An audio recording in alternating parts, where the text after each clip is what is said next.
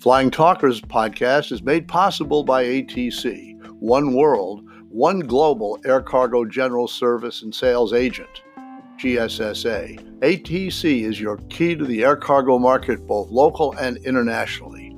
ATC is the best air cargo team in the business.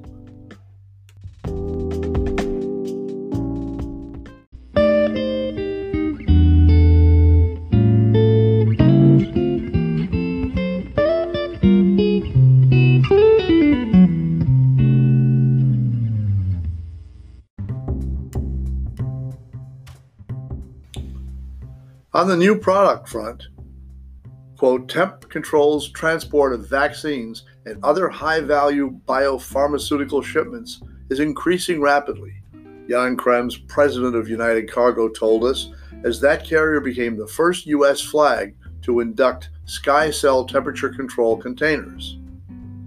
Extremely precise, long-duration temperature control is required for the safe transport of these highly sensitive shipments, Jan added. Manufactured in Switzerland, SkyCell's design features patented insulation and a special rechargeable cooling technology.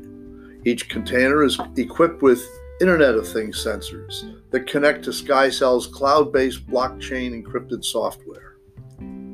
SkyCell serves more than 90 countries and pharma companies around the world. That's why we're so very excited to launch this partnership, Jan said, combining the proven reliability and high performance of SkyCell's containers with Temp Control's extensive network and relentless focus on control and integrity creates the level of quality service today's healthcare shippers demand, Jan said. The expanding United Temp Control network features 68 certified handling locations in North America, South America, EMEA, and Asia Pacific.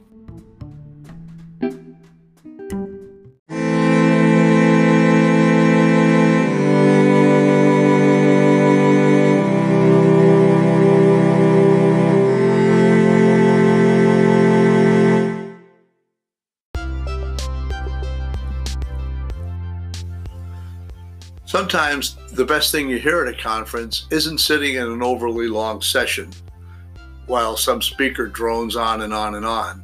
It could be something that you hear face-to-face in a brief encounter. There may be no crying in baseball, as the movie A League of Their Own suggests, but listening to United Airlines Cargo President Jan Krems, we learn the same rule applies in air cargo.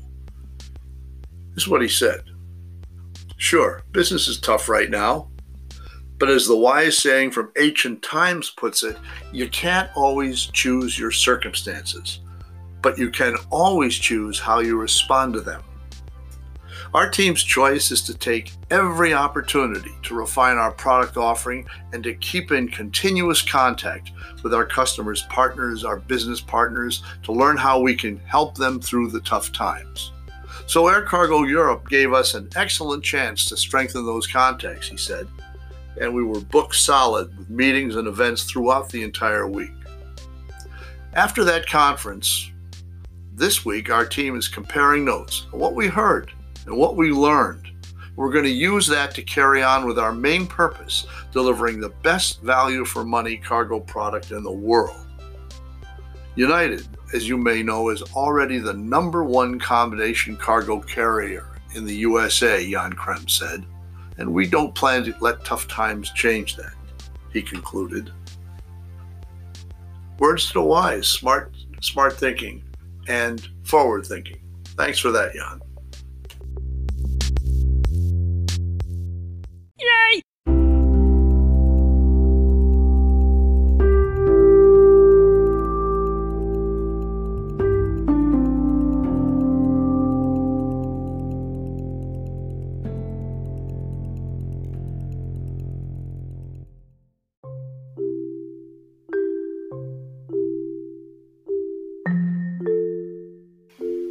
This is Jeffrey Aaron.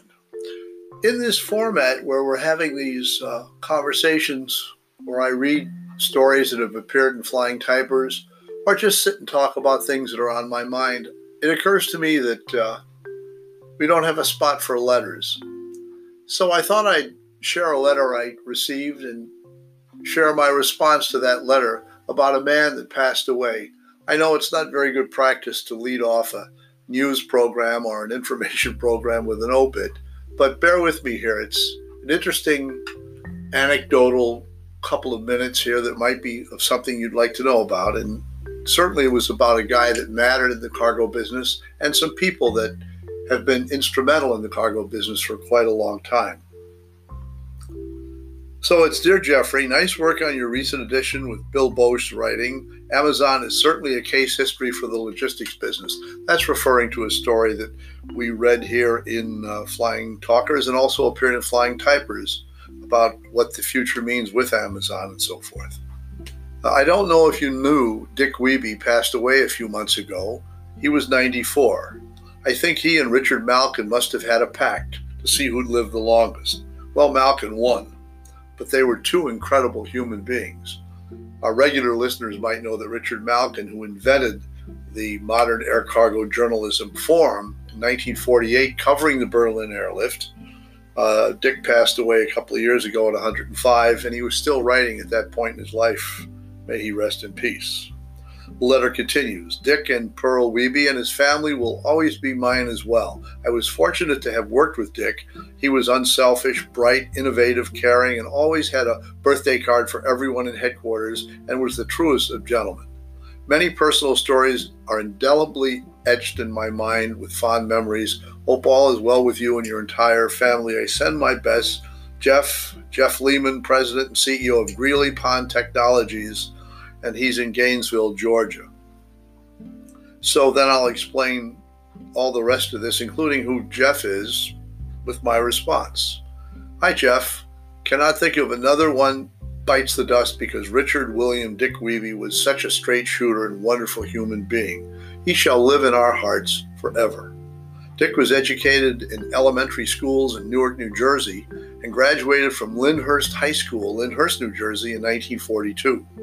In 1943, he joined the U.S. Army and became a B-17 pilot in November 1944 and trained navigators for B-29 Pacific missions. In 1945, he joined the Air Traffic Command as a traffic officer, serving in Salzburg, Austria, and Rome, Italy, and was honorably discharged in 1946. Richard Wiebe, dear listener, was an air cargo man 79 years ago. On March 29, 1947, in Lyndhurst, New Jersey, Dick married the love of his life, Pearl. He then joined Eastern Airlines in 1947 and worked in New York City until moving to the air cargo section at Newark, New Jersey.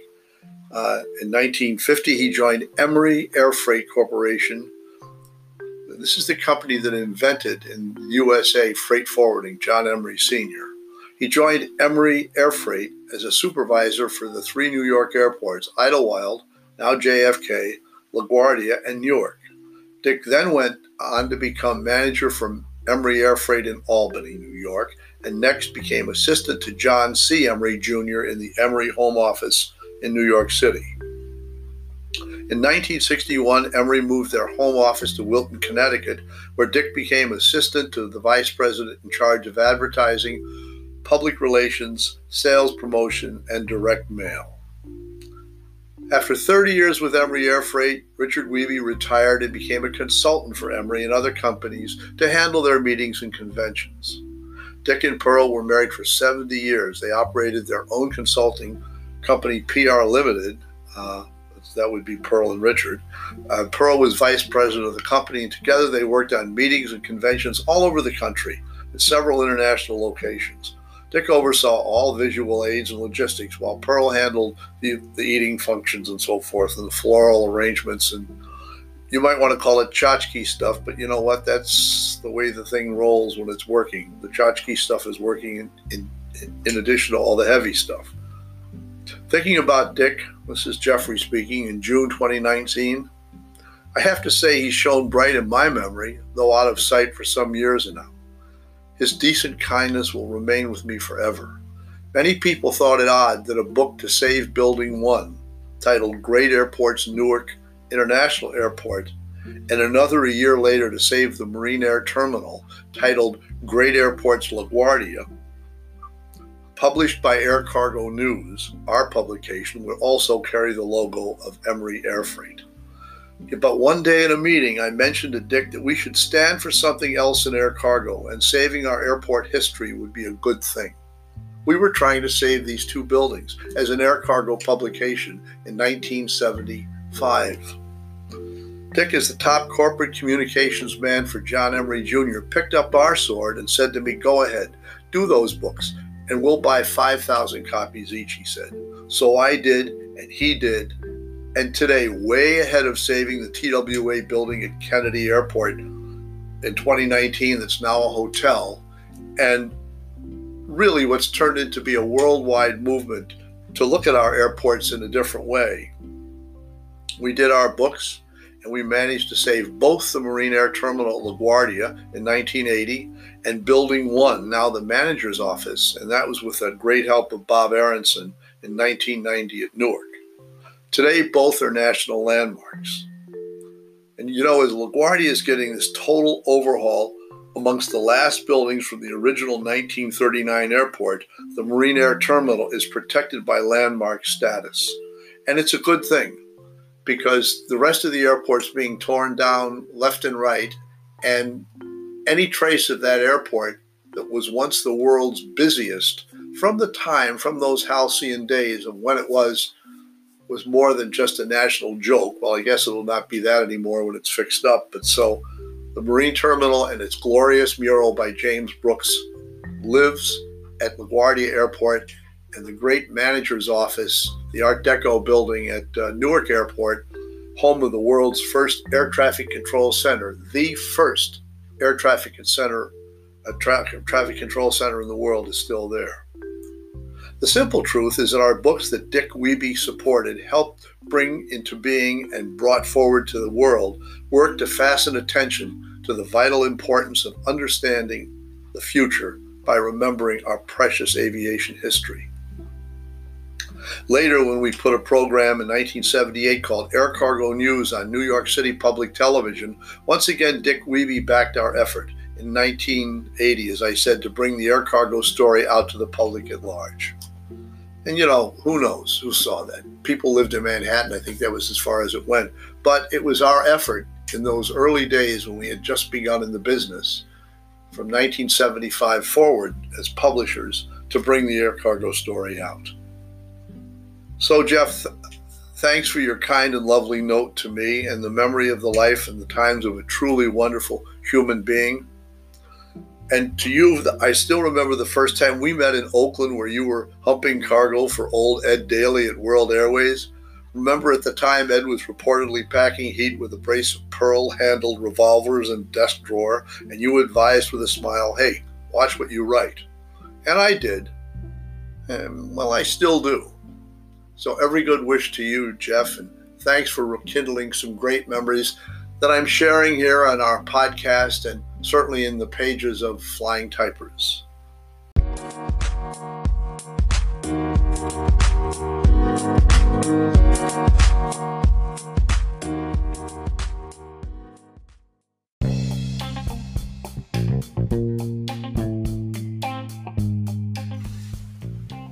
With respect and admiration always to the greatest voice in old-time radio, Fred Foy. Aboard a midnight flight on the China Clipper, a young and resourceful teenager works for Law and Order in the late 1930s. Monitoring the world on his shortwave radio, he serves the cause of truth and justice, the American way. Return with us now to those thrilling days of yesteryear. From out of the past comes a thundering roar of the twin Wasp 14-cylinder radial engines. Steve Gibson of the International Secret Police is on the air.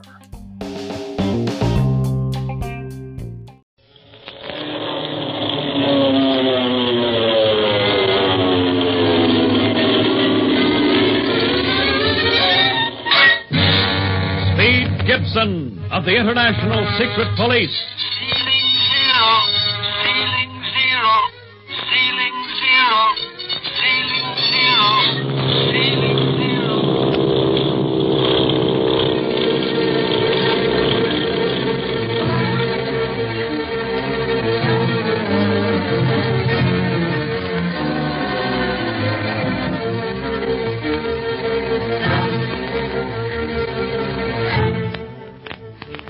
Gibson, his uncle, Clint Barlow, ace operator of the International Secret Police, and Barney Dunlap, also of the police, are flying to Hong Kong, China, via the China Clipper to end the smuggling activities of the world's most dreaded criminal, the Octopus. At the Honolulu stopover, they become acquainted with Marcia Winfield, governess to little Jean Kingsley, and are startled when she tells them that she took the position so that she could go to China in search of the octopus who has brought tragedy into her life. She asks their protection for the duration of the trip for the little girl's sake. Meanwhile, the Octopus has dispatched a renegade aviator, Splinters, in a special bullet plane to await the arrival of the China Clipper at Wake Island, and there kidnap Speed Gibson. At the moment, however, we find the boys talking things over several hundred feet in the air, about half an hour out of Midway Island. Yeah. You know, I wouldn't mind living on one of these clipper ships the rest of my life. Rides as easy as a big calmed yacht. Good feed, sightseeing, and a guy can get a good night's sleep in one of them berths. One you got at Honolulu, huh, Barney? You're darn tootin', Speed. What with you and Clint using me as a battlefield to capture that smuggler? Well, your snoring wasn't any lullaby for us, either. Is that so? If I hadn't snored, Speed wouldn't have been awake to see that smuggler when he climbed up to our balcony at the hotel. It's no use, Clint. You can't top Barney. He's the champion alibi Ike of the service. What do you mean, alibi Ike? Well, I won't go into painful details now. After all, I'm just supposed to be Pierre Dorsey, the French tutor to your son here, Earl. And you're Jim Fletcher, the Texas oil man, now remember. How can I forget it with you reminding me every half hour? By the way, where's Miss Winfield and Jean? In the lounge. Miss Winfield's writing letters. Oh, think I'll see if she needs any help. No, you don't, Romeo. You stay right here with us where I can keep an eye on you. Okay. Nothing to do, though. Nothing to do? Gee, Barney, in just a little while we'll cross the international date line. Just think, we've been flying like 60 ever since we took off from Midway Island, and we'll still lose a day. Lose a day flying at this speed? How do you figure that? Because we crossed the international date line. If we were coming the other way, from China, then we'd leave Wake one day and arrive at Midway the day before. Clint, do you think the altitude's getting the kid? No, Speed's right, Barney. You pass over the same line on boats, you know. You're just confused because we're traveling so much faster. Oh, I get it now. Say, they always have some sort of celebration on a boat. Last time I crossed over the equator, they ducked me and held me under for a whole day. At least that's the way it seemed to me. I'll bet you were red as a boiled lobster when they pulled you out. And that's funny, huh? I wonder if they'll have a celebration up here crossing the date line in the air, as they do on shipboard crossing the equator. Nah. And if they do, they can count me out. For once, I'm going to be the watching audience. Watch it. Here comes one of the stewards. Well, as I was saying, Monsieur Fletcher, the Clipper route is fascinating. You will remember that soon after we left Honolulu, we passed over the very sands that Sir Charles Kingsford Smith used as a landing field for his Southern Cross plane when he blazed the first sky route from San Francisco to Sydney, Australia. Beg pardon, gentlemen. Mr. Fletcher? Oh, yes, Stewart? The captain's compliments, sir, and he asks if you will not impersonate Father Time for the usual ceremonies when we pass over the time demarcation line. You mean to say that you have ceremonies up here in the air for that? Oh, yes, sir. Everything but the immersion, of course. And you were going to be in the watching audience. Yeah, that's right, lad. I should have stayed at Midway Island and enjoyed the fishing. Father Time.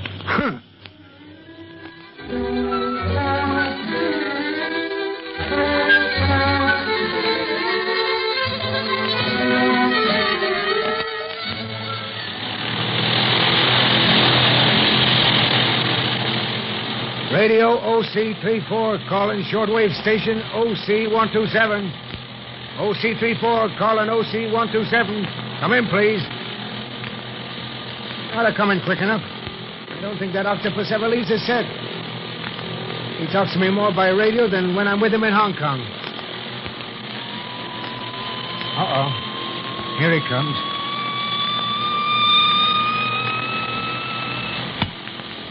OC-127 to OC-34. OC-127 to OC-34. Stand by for two-way conversation.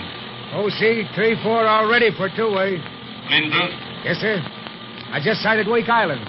We'll land there shortly. Can't see nothing of the China Clipper yet. Wait at Wake Island.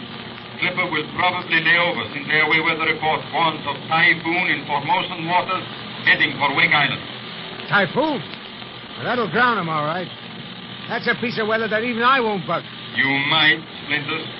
What do you mean? The plane will naturally arouse curiosity. You have the story you are to tell the aviation officials. That you are trying to establish a new speed record between Guam and Wake Island for your own satisfaction. I got all that straight, but what about flying in a typhoon? Once you get speed, Gibson, you will have to take off, no matter what kind of flying weather you have. But, Octopus, you might as well tell me to send my bullet plane in a nosedive into the ocean right now. Typhoon flying's just another name for suicide. Are you going to obey my orders? You know what waits you here if you fail? And don't think that you can escape me by going elsewhere. Remember, the tentacles of the octopus. I can reach you anywhere. Oh, I know. I thought you wanted Speed Gibson alive. I want to strike at Clint Barlow. Losing his nephew will remove Barlow from the chase. What happens to the boy is of little interest to me. But my life, sir. What are you going to do? I'll get Speed Gibson. We'll fly into the typhoon if we must. That is better. You have full instructions. You are to stay by the plane as much as possible, so you will be in constant communication with me. Yes, sir. I'm circling Wake Island now. Very well. Land and tell your story to the officials. And tell it well. Tell it so that they will believe it. Or you will have to answer to me.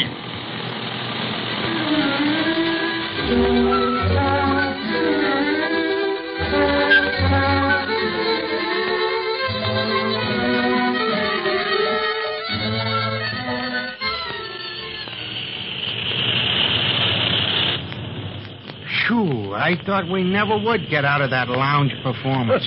Old Father Time himself, huh? You've still got some cotton whiskers hanging on your chin there. I'll take them off, Barney. Thanks, kid. I was kind of nervous when the steward was putting them on me. Thought maybe he'd find out I had a phony mustache and a squint. Yes, he was laughing too hard to examine your face, pal. You should have seen yourself when they put that paper crown on your head. Looked more like a dunce cap. Yeah, well, let me tell you, not all dunces wear caps. Jose, get off your high horse, cowboy. Here comes Gene. Now remember who you are. Guess I'd better put these glasses on again, too. Hello, everybody. Mr. Fletcher, I want to tell you what a wonderful Father Time you made. I laughed so You much. too, Gene? I thought you was my friend. I am. I wasn't laughing at you, but with you. You sure were having a good time initiating the passengers over the international date line. I'll have to admit I got a kick out of it, all right. Well, I'm sure glad to have one of these international dateline certificates they give to everyone who flies over the line. Boy, listen to this. The mane of Phoebus Apollo, ruler of the sun and heavens, know all peoples that Earl Fletcher, once earthbound and time-laden, is now declared a subject of the realm of the sun and of the heavens with the freedom of our sacred eagle. That with the speed of our flaming chariot, this subject did fly the Pacific skies over the international dateline, which mortals designed to mark off in the limit of days our eternal course through the skies. All right. You didn't have to read your certificate to us. We all got one, and as far as I know, we can all read. Yeah, Pop, but I like the sound of those words. It makes you feel like somebody. I'm awfully proud of my certificate, too, Earl. And I like these pictures of the sun, moon, and stars around the edge, and the flaming chariot, and the clipper ship. I love this whole trip, especially the Goonie birds. Mr. Dorsey, you think there'll be any Goonie birds on Wake Island like there was on Midway? Well, very probably, mademoiselle. They're so funny and awkward. I would have liked one for a pet. You'll have a heck of a time keeping a Goonie bird aboard the China Clipper. I got a kick out of those Goonies, but the birds that moaned and groaned gave me the heebie-jeebies. Wonder what they call them. Don't know, Pop, but the Clipper captain himself pointed out the terms frigate birds and giant albatross. Boy, they're colossal. Yep, colossal albatross. Hear that, Mr. Dorsey? You'll have to teach him better than that. Well, youth always exaggerates, Monsieur Fletcher. Well, they were big, and so are the fish. Hope I can get in some more fishing at Wake Island. I think we'll have to stay in the hotel at Wake. Well, what do you mean, Gene? The steward just told Marcia that a typhoon was heading for Wake Island. We'd probably have to lay over until it passed. Typhoon layover? Well, then we'll be late getting to Hong Kong. Oh, not very late, Monsieur Fletcher. These typhoons are terrible, but very quick. Look, there's Wake Island ahead now. I don't see any signs of a storm anywhere. It's coming from Formosa, he said. The aviation weather reports give a clipper plenty of warning, Earl. They may have a half a day of clear flying weather ahead, but if there is any danger whatsoever of a bad storm crossing their path, they are ordered to remain grounded until all is clear once more. Well as this clipper plane is to ride in, I'll be glad to walk on land again. Sort of get air legs up here. It won't be long now. Boy, look at that pretty lagoon we're going to land in. And look, people are coming to the dock to meet us. You can certainly see good, Earl. Let me look through those glasses. No, they're too strong for your eyes.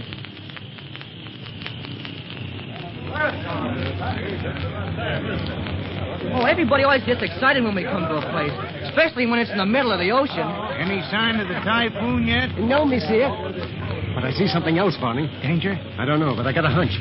Look at that plane down there. Boy, a two-seater and built for terrific speed. No familiar identification marks.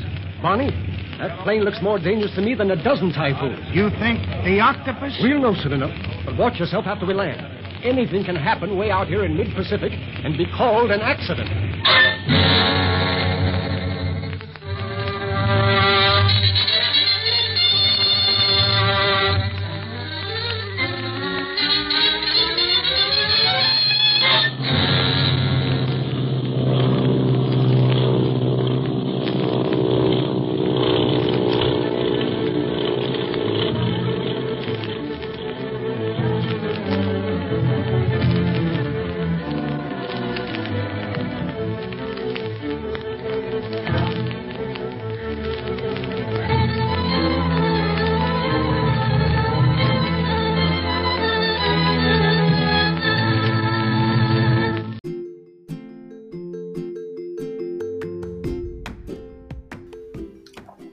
Well, that's our broadcast for today. This is Jeffrey Aaron thanking you for your time this time. Until next time, keep 'em flying. Air Cargo. Goodbye.